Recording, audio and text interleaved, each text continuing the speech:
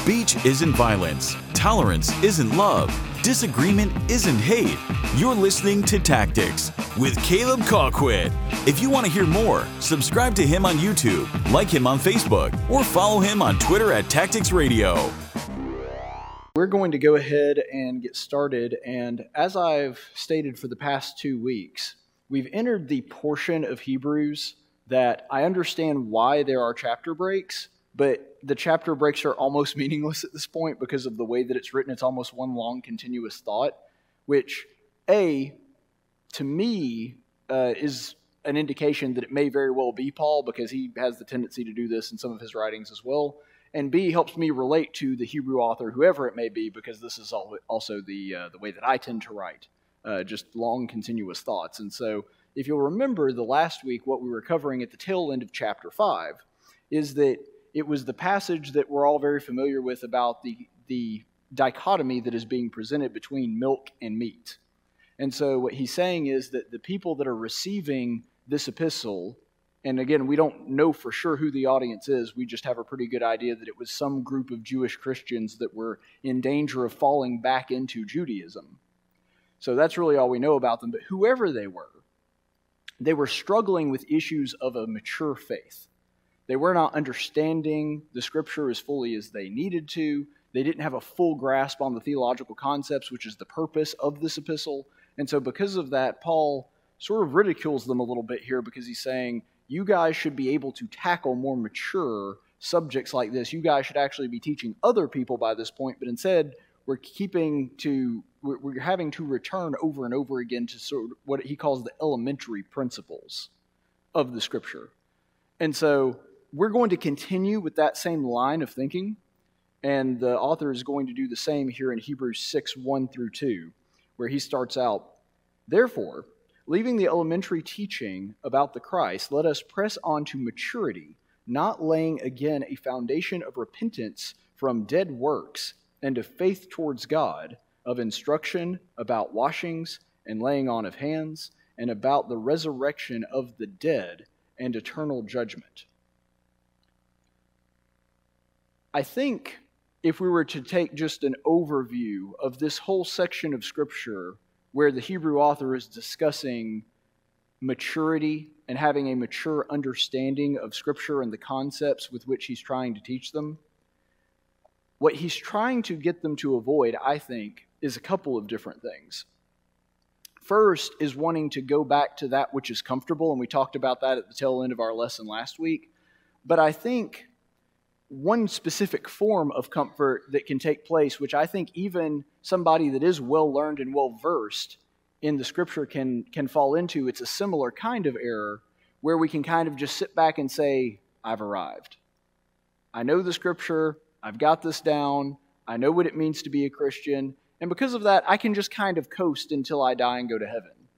And I think almost nobody would actually verbalize their attitude that way, but if you're anything like me, you've fallen into that trap before.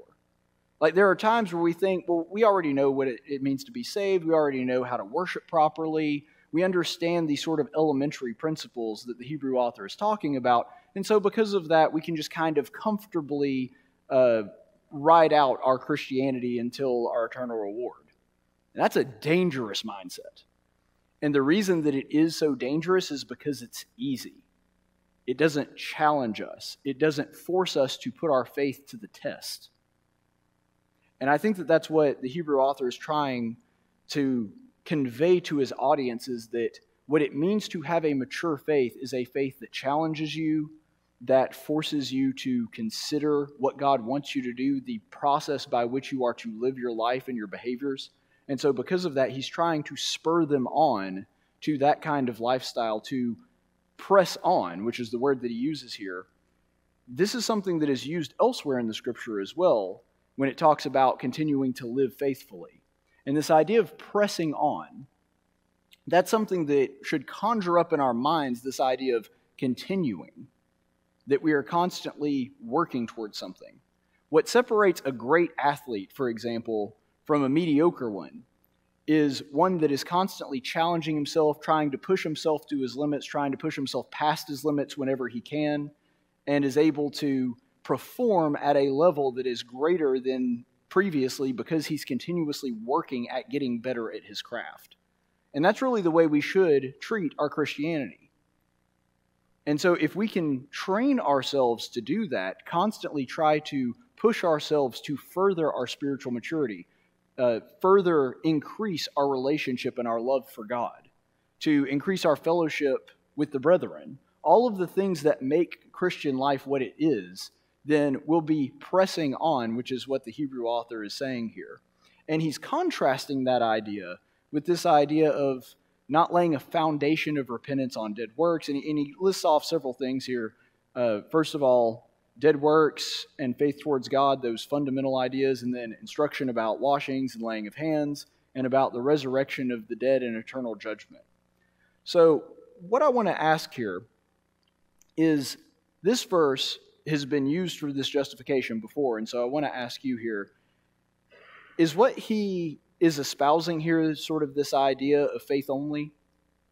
Because this is something that we're probably familiar with. He's saying that we don't want these sort of elementary principles of repentance by dead works. And so is he saying that works are not essential for salvation, that's a dead thing, and because of it we don't need that? Is that what the Hebrew author is saying here? That is an unfortunate thing that happens sometimes to people when they read the Bible, which is especially silly when you consider it wasn't even originally written in English. They'll find a word and think, well, this word must mean exactly the same thing every single time it's used in the Scripture. But that's not the case. You know, when God says to the Israelites, you should paint the blood of the lamb on the doorpost, we know the door that he's talking about is an actual physical door. Well, thousands of years later, when Jesus says, I am the door, is he saying I'm a literal door? No, he's not. And so words change in the Scripture based on their context. Now, sometimes we can draw some insight from that, but you're absolutely right.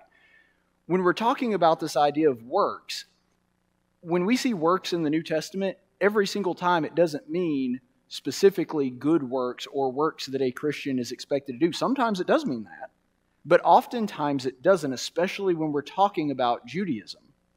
What is being discussed here could very well be the works of the law. That could be an interpretation of it. I'm going to offer an alternate one, which also is not good works that he's talking about, because if you will look at Hebrews 9:14, and I know we're jumping ahead just a little bit, but I think seeing how the same author uses this just a little bit later in the same epistle is going to be helpful for us. If you look in Hebrews 9, verse 14, you'll see it says, how much more will the blood of Christ, who through the eternal Spirit offered himself without blemish to God, cleanse your conscience from dead works to serve the living God? So in that context, he's not talking about works of the law, but he's also not talking about good works, the works that are called for example, in Galatians and Ephesians. What he's talking about there is the works that a sinful person engages in before they know Christ. And so if that's the case, this is actually a third meaning of the word works that we're seeing in here. Now, I think it could very well be works of the law, which is what you were talking to. I think that is a not improper interpretation of that verse, but considering that just a few verses later, he also uses this idea of dead works, talking about the works that you are dead to once you become a Christian and have been bathed in the blood of Christ and resurrected with him in newness of life. That seems to be what he's actually talking about. And that makes sense in the context, right? Because he's talking about the fundamentals of Christianity. Well, getting out of sin and away from the lifestyle that you had before you were a Christian, that would be a pretty foundational idea when it comes to Christianity. And so it seems as though that's what he's speaking about here. Yes, sir. That's absolutely correct, and there's really not another way to interpret that, is there? Because if it's talking about service, it must be talking about good works. And so, yeah, that's absolutely, I didn't even think about that, but that's an excellent observation. So let's go ahead and read the next few verses. Let's go Hebrews 6, 3 through 6. And this we will do, if God permits. For it is impossible, in the case of those who have once been enlightened and have tasted the heavenly gift and have been made partakers of the Holy Spirit and have tasted the good word of God and the powers of the age to come, and then have fallen away, to restore them again to repentance, since they again crucify to themselves the Son of God and put him to open shame. Now, you may recall a couple weeks ago we were reading similar verses. I believe it's in chapter 3. And I said, and I stand by this, I just don't see how anybody can read the book of Hebrews and continue to believe once saved, always saved. I mean, it's just a running theme throughout the entire epistle. The existence of the epistle itself is a warning to Christians that have been saved to not fall back into their old ways. And so the entirety of this, if you ask me, is just a glaring, obvious teaching that Christians have the ability to fall away, and the author is warning them not to do that and let themselves slip back into Judaism. And what the verbiage that it uses here, I think, is interesting, where he talks about fallen. Well, when he talks about, this idea of fallen, what do you have to do to fall? You cannot fall from somewhere that you've never been. Like if you were to come across somebody who's broken their arm and they say what happened, is like, well, he fell off of that hill over there. Well, when did he go up the hill? Well, he's never been on the hill. Well, that doesn't make any sense. You have to be on the hill before you can fall off the hill. You have to be, on the bike before you can fall off of your bike. Like, we understand this is common knowledge, and just any rational person would assume that. And yet somehow we're to believe that these verses mean that, well, that means that person was never a Christian. Well, that's not what the verse says. It's very clear here that this is a genuine danger to those even after they have obtained salvation if they forsake it and rebel against God again. And so the question that I think that this could raise, where it talks about it being impossible in the case of those who have once been enlightened, for them to, if you look down at verse 6, and for those who have fallen away to restore them again into repentance. Does that mean that a person that has fallen away, that God cannot forgive such a person? And I think that that's correct, that typically when you see somebody that has at one time done exactly what is being described in this verse, that has tasted of the heavenly gift, that usually that person, it's very difficult for them to come back, and that's what you said. But, and I agree with that, but very difficult doesn't mean impossible. This verse says it's impossible for them to be restored to repentance. So what is being taught here? Is he saying that once you've fallen away, that's it? You have no way to find God's repentance again? Can you not come back? Is the door closed at that point? No, I do think you're right, though. There is a difference in falling and falling away. If I'm understanding this verse correctly, and I hope that I am, where he's talking about those that have been enlightened and tasted of the heavenly gift, been partakers in the Holy Spirit. Once someone has reached that and openly rejected it, he's not saying that is not somebody that can come again to repentance. He's saying while they are in that state, they cannot come to repentance.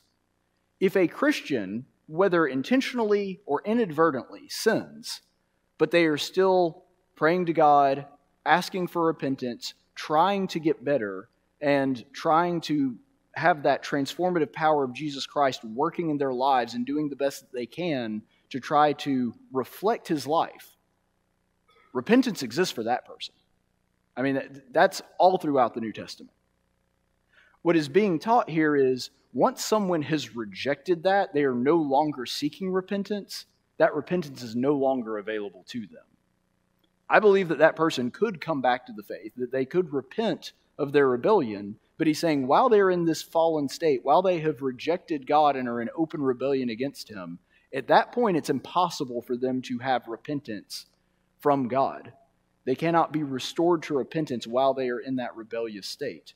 And the reason that I think he's trying to punctuate this at the end of verse 6, he says, because those people crucify themselves to the Son of God and put him to open shame. The reason that he is expounding upon this idea, and I think the reason that he's saying that a person that is in that open rebellion, especially someone who has known the truth and had a relationship with Christ and then turned away from that, the reason that he is using this to punctuate it is he's saying that person knows what they're doing. when they engage in that sin. They know what that means. Right, and there is an important distinction there, because in this idea about being involved in the world and then being entangled in it, that is a person that they understand what is being done. Like, they understand what their rebellion means. They know what they're saying no to, essentially. They understand that when they reject Christ, they know who they're saying no to. And once a person has gone to that place, repentance isn't an option for them, at least not while they're in that state. And so I think that that's the teaching that is being brought here. And to Daniel's point, that's something that it's hard to break that mindset once somebody knows what they're missing out on and has chosen to forsake it anyway. And remember that the reason that the Hebrew author is bringing this to their attention is specifically because he's saying you are in danger of this.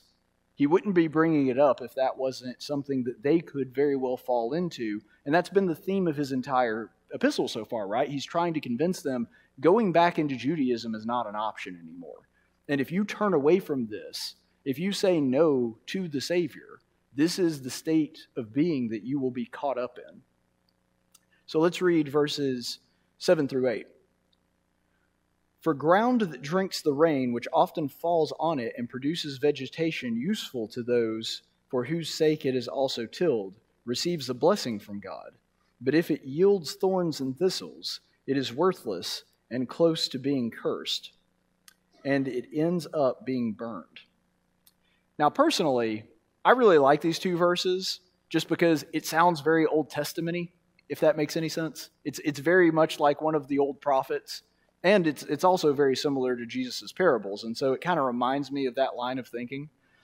But the real thrust of what he's saying here is, if something like what we were just talking about in the previous verse happens, if you have fallen away, that's on you. Because God's the one that makes it rain. He has given you everything you need to be fruitful. You have the good soil, you have the rain, and if you have all of that and all you're getting is thorns and thistles, that's a you problem. And so God has given us everything that we need to succeed. He's given us everything that we need to follow Him. And that's what he's kind of expounding on here. But here's the follow-up question. Why would good soil and adequate rain yield thorns and thistles? And I'm asking in the very literal sense, not necessarily the spiritual sense. Why is that happening? Exactly. The difference in growing a thistle bush and growing fruit is what you put into the ground. And I think that that's very important because we know I'm not saying that this is a perfect equation, but if we're looking back at Jesus' teaching about the sowing of the seed in that story is the Word of God. And so if you're getting bad seed, I think that the closest spiritual analogy we can find to that is false teaching. What they are yielding up through the ground that has fallen on them, even if there's good soil there, if it's bad seed, if it's bad fruit, it's because false teaching has taken root. And this false teaching of, well, you can go back to Judaism and it's just the same, or if you're going to more the Judaizers, which is more the subject of, like, for example, Galatians, something like that, any other false teaching, take your pick. That is the fruit of that seed. Even if all of the other conditions are there, if you start with error, you get more error. You ever, when you were in elementary school, make like a little bitty error early on in a math problem, and then your answer is like way off? Well, that's what it's talking about. If you start with an error, even if it's a little bitty, the further on down the line you get, the more error comes. And we can see this throughout history. There's a lot of churches that started out on the right path, started out wanting to just follow the gospel and follow what Jesus said. And then we fast forward 2, 3, 4, 500 years, and we see how far off track they got. And so, yes, ma'am. Yeah, and I think that's part of the teaching here too, because if you look at it, says, for whom it is tilled, that's part of what tilling is, isn't it? I mean, you till it to aerate the soil, but you also till to get rid of the weeds. And so I think that that's an apt application for this as well. So let's go ahead and move on to verses 9 through 12. But beloved, we are convinced of better things regarding you. and things that accompany salvation, even though we are speaking in this way. For God is not unjust so as to forget your work and the love which you have shown toward his name, by having served and by still serving the saints. And we desire that each one of you demonstrate the same diligence so as to realize the full assurance of hope until the end, so that you will not be sluggish, but imitators of those who through faith and endurance inherit the promises. Now, I think that this passage was included because the author feels like he's been a little harsh on the people he's writing to so far, and I think that that's probably a fair assessment. So if you look at what he's starting out with, he says, we're convinced of better things regarding you. Essentially what he's saying there is, I expect more out of you. And you can see sort of strains of this, like little hints about this earlier in the passages that we've looked through. Like if you remember at the end of chapter 5, what he was talking about is you should be teachers. Well, teaching is a big responsibility. I mean, that's something that is taken very seriously, especially by people that used to be Jews and hold teachers in high regard. And so if that's the case, then I think it's fair to say that the author here, especially since he's talked about them being adequate, God having given them everything that they needed for their spiritual maturity, or talking about how they should be at the point to where they should be consuming spiritual meat and be teaching other people. The thrust of what he's getting at here is, it would be one thing if he's dealing with, for example, the Corinthians. Because we know from 1 Corinthians, that church had an awful lot of problems. But they were constantly searching the scriptures. They were constantly trying to grow. We don't see any criticism from Paul in Corinthians about them having that issue. They had tons of other issues that he had to deal with. But that's not really one of them. But here in Hebrews, the author is essentially saying, I'm saying all of this because I expect better out of you. And this is very parental. I don't know if your dad ever did this with you, but my dad, he used to say, look, son, if you were just a bad student or you weren't all that bright, I'd be satisfied with C's. But I know you can get A's. And that stuck with me. And I think that that's essentially what the author is saying here. He's like, I know that you are capable of more than what you're doing here. And how often is it that really God could say the same of us? I think that's really where this application comes in, is that when we're sort of pushing ourselves and pressing on to this level of spiritual maturity, we should keep that in the back of our mind, that what does God expect of me? Because I don't think that he would ask for anything that's unreasonable or beyond our ability. But if we're looking at the teaching of the previous verse that we were just looking at about there being rain provided and good soil and all the things that you need to do what God asks you to do, I think that we can apply this very aptly. Why do you think to this specific audience the Hebrew author does expect more? I think that's exactly it. Remember that he's writing to a group of Jewish Christians. And the Jewish Christians, at least in the congregations that were fairly mixed, they've known God for a lot longer. Now, granted, their relationship with God has changed substantially since they came to Christ. However, these are people that probably know the Old Testament pretty well, and they've been monotheists for a long time. Pretty much all of the Gentiles that became Christians, they were pagans. And so they had a lot further to go to understand God. And so I think part of the reason that the author is saying that he expects more out of these people and that they should be more spiritually mature than they are, and that he expects them to be teaching other Christians about the faith, is because he's saying, you guys have the Old Testament background. You didn't have to deal with coming out of things like idol worship or having to deal with all kinds of different relationships and temptations that the Gentile world did. You guys understand what it's like to love God and to serve him and to be disciplined and to have a life that looks different from the world around you. This should be something that's a more natural fit for you, and because of that, you should be more mature than this, and you should be teaching the Gentile Christians how to live because you have a little more experience in having a relationship with God. And so again, that's somewhat speculative, but I think that that's the reason that he's saying that he expects more out of this group of Jewish Christians, that they should really be the ones leading the charge and helping the Gentile Christians that are coming out of cultural paganism how to live a way that God would be accepting of.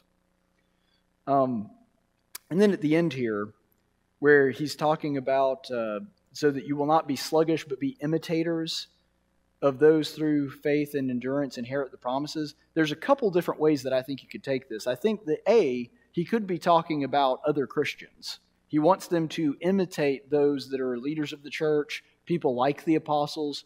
That's certainly a way to read this verse, and I don't think that's incorrect. However, given the context and what he's been talking about so far, where he talks about those who inherit the promises, I think what he's actually talking about is the faithful Israelites. He's talking about those in contrast to the ones that, remember, he talked about those being dead in the wilderness because they didn't have faith. Well, what would the contrast of that be? It would be the ones that actually went in and conquered the Canaan land, right? And so I think that that's actually what he's talking about here, is those that inherited the promise of God's land of Canaan. And so he's saying, be like those guys, be like conquerors, be the person that's going to lead the charge and pressing on and wants to develop their relationship and their spiritual maturity to the point to where you can be like a soldier going in and taking land for God. And so I think that that's the kind of imagery he's trying to drum up here. Verses 13 through 16. For when God made the promise to Abraham, since he could swear an oath by no one greater, he swore by himself, saying, Indeed, I will greatly bless you, and I will greatly multiply you. And so, having patiently waited, he obtained the promise. For people swear an oath by one greater than themselves, and with them an oath serving as confirmation is an end of every dispute. So, just so you know, the part there that is in bold, or not bold, it's in all caps, that part is a direct quotation from Genesis chapter 22, verses 16 through 17. And the context of what's going on here is that is right after Abraham was prepared to sacrifice Isaac. And so this is when God offers this oath to him, saying that I will bless you and multiply you, and this is going to be your legacy to the world. And so in the same way that he's talking about there, where he's talking about Abraham, is that happened, and then after the promise was given, there was patience. Because if you know anything about Abraham's life, it took a long time for those promises to be fulfilled. It wasn't really completely fulfilled until Jesus Christ came along. So that's a couple thousand years after Abraham lived. But God, when he's talking about this oath being given, God didn't have to give an oath, did he? That wasn't a requirement of him. I mean, he's God, and we know that he can't lie. That goes all the way back to the Torah. It says that in Numbers, that God cannot tell a lie. And so if that's the case, why would he even need to give Abraham an oath? Why would he go through that formality? I think it's really for Abraham's sake. He wanted Abraham to be assured that his promise was on its way. The promise is coming, and the way that he chose to swear by this is he said, I'm going to be the thing that I swear on, because, he's God. He can't swear on anything greater than him. And so he swears on his character. He swears on who he is, his own identity. As sure as I am God, this will happen. And of course, we know that eventually that's the promise that did happen. And that's also the promise that is going to be extended to us. And we'll see that in the next few verses, in verses 17 through 20. In the same way, God, desiring even more to demonstrate to the heirs of the promise the fact that his purpose is unchangeable, confirmed it with an oath, so that by two unchangeable things, in which it is impossible for God to lie, again, quoting Numbers there, we who have taken refuge would have strong encouragement to hold firmly to the hope set before us. This hope we have as an anchor of the soul, a hope both sure and reliable, and one which enters within the veil, where Jesus has entered as a forerunner for us, having become a high priest forever, according to the order of Melchizedek. So in a similar fashion, that's what's being expressed here, in a similar way that this oath was given to Abraham, and that promise, as sure as God was God, because it's an unchangeable thing, as sure as God was God, and as sure as God cannot tell a lie, so that's two unchangeable things. Based on that, Abraham had his promise and was assured that that was what was going to happen. And he says, and in the same way, Jesus has made promises to us. Now, we could reference tons of different promises that Jesus offered. One that comes to mind just right off the top of my head is in John 14, verse 2, I think, where he says that in my Father's house are many mansions, and I go to prepare a place for you. So that's just one of the examples that Jesus has given to us. And the Hebrew author here is saying, in the same way that there was no doubt God was going to fulfill his promise to Abraham, and Abraham had that assurance because of the way that God had presented that oath to him, in the exact same way, we can have that same level of assurance in what Jesus has promised us, because God, of course, cannot tell a lie. Numbers 23, verse 19.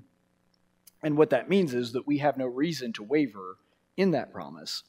So then we move on to this really interesting imagery that he uses really in verse 19, where he talks about we have hope as an anchor of the soul, and a hope that both sure and reliable, and one who enters within the veil. So how can hope, like an anchor, enter a veil? Yeah, I think that that's correct, that Jesus is sort of the personification of hope. And we know, and we're going to talk about this in a little more detail in the next part, because we're about to go into a long discussion about Jesus as the high priest, that he's going to be discussing this, Jesus going behind the veil into God's presence, and that he's our hope. And so since he is our hope, we're sort of sending Jesus as our representative into God's presence to be an advocate for us. Now, I say that, I should clarify, not that we're the ones that do the sending, but, that's what it's talking about here. And so think about it this way. What do you do with an anchor? Right, if you want something to not move, if you want to be assured of something, which is what's being discussed here, you lower the anchor. Can you see the anchor? You can see it when it's above water, sure. But once it goes under the water, you can't see it anymore. And yet, despite the fact that we can't even see the anchor anymore, the only time that you can't see it is when it's being used to fulfill its purpose. And despite not being able to see the anchor, we can rest assured that that anchor is holding us in position. And I think that that's the same imagery that he's trying to convey here with Jesus. It talks about over and over again in the Old Testament, Jesus being the invisible God, and now that Jesus has ascended, we can't see Jesus anymore now that he's entered that veil, entered into God's dwelling place to offer intercession for us. But despite this, that's where our hope is, isn't it? That's where our assurance is. Yeah, we can't actually see him offering the sacrifice and the intercession for our sin. But we have this unshakable, unmovable hope of assurance that is being discussed in this particular passage of Scripture, specifically because it is Jesus that has entered that veil for us. We may not be able to see him anymore, but that doesn't change the fact that our assurance is still there and it's still rock solid. It is what is holding us in place. I agree, and to that point, what was the very first thing that the devil did to tempt mankind? He murkied the water. He made it less certain. He said, did God really say that if you eat of this fruit that you'll surely die? Like, it was just planting that seed of doubt. And you're right that that's exactly what happens when we are tempted with things of this world. That anchor is our assurance, and it's something that is steady and knowable, and that God has a tie back to us that we can know with certainty that the promises that he's made to us are going to be fulfilled. There's never a promise anywhere in the Bible that God makes that he doesn't make good on. Now, sometimes it was a conditional promise, and the human party did not meet to God's standard, and because of that, he didn't fulfill that part of the promise. But remember that promise was conditional. That wasn't God's fault. That was their fault. And so anytime God says he will do something, he does it. And we're going to discuss that a little bit. We'll go ahead and sort of dip our toe into chapter 7. I know we won't have time to finish it, but I do want to go ahead and get to this point, since it talks about Jesus as Melchizedek, which, again, we have talked about Jesus as Melchizedek already. This concept has been introduced in our study already, but he's really going to get into the weeds here and explain exactly what that means and spell it out for us. So we'll look at the first 3 verses of chapter 7. For this Melchizedek, king of Salem, priest of the Most High God, who met Abraham as he was returning from the slaughter of kings and blessed him, to whom also Abraham appointed 1/10 of all his spoils, was the first of all, by the translation of his name, King of Righteousness, and then also King of Salem, which is King of Peace, without father, without mother, without genealogy, having neither beginning of days nor end of life, but made like the Son of God. He remains a priest perpetually. So to understand the first part of this argument, you have to understand a little bit of the language. But the word Salem is extremely similar to the Hebrew word shalom, which means peace. And so he's drawing a correlation between the realm over which Melchizedek presided, the realm over which he was king, Salem, and saying that that word is derived from the Hebrew word for peace. And so he is the king of Salem, which means he is the king of peace. And this actually kind of makes sense because he shows up directly after a battle. Now, he fought in the battle as well, but he's saying, though, once this peace arrives, the king of peace shows up and blesses Abraham. And so that's part of the symbolism there. And then the second half of Melchizedek's name, Zedek, it is the Hebrew way to describe righteousness or living rightly. And so when he talks about him being king of peace and king of righteousness, that's what he's talking about, is that the imagery that is used in the Old Testament for Melchizedek is that he's the king of peace and the king of righteousness. And of course, we're going to see that tie into Jesus Christ, who is the king of peace and the king of righteousness. Now, on this part, why is it that he wanted to bring up specifically? Well, we'll save that for another time. I'll just go ahead and tell you the answer to this one. Why was it significant that he brought up it was 1/10 of his possessions? Because that's how much Israelites had to tithe their priests. So even before there was a Levitical law, even before the law of Moses had been established, you have Abraham, the father of the faith, the source of all Judaism, paying 1/10 of his possessions to a priest that was not of the Levitical priesthood. And so the reason that this is being brought up is it is legitimizing Melchizedek's office as a priest. It is acknowledging that even Abraham, the source and father of the entire Israelite nation, is saying, yes, this man is a priest of God. And we'll pick up on it when we come back next week. Speech isn't violence. Tolerance isn't love. Disagreement isn't hate. You're listening to Tactics with Caleb Colquitt. If you want to hear more, subscribe to him on YouTube, like him on Facebook, or follow him on Twitter at Tactics Radio.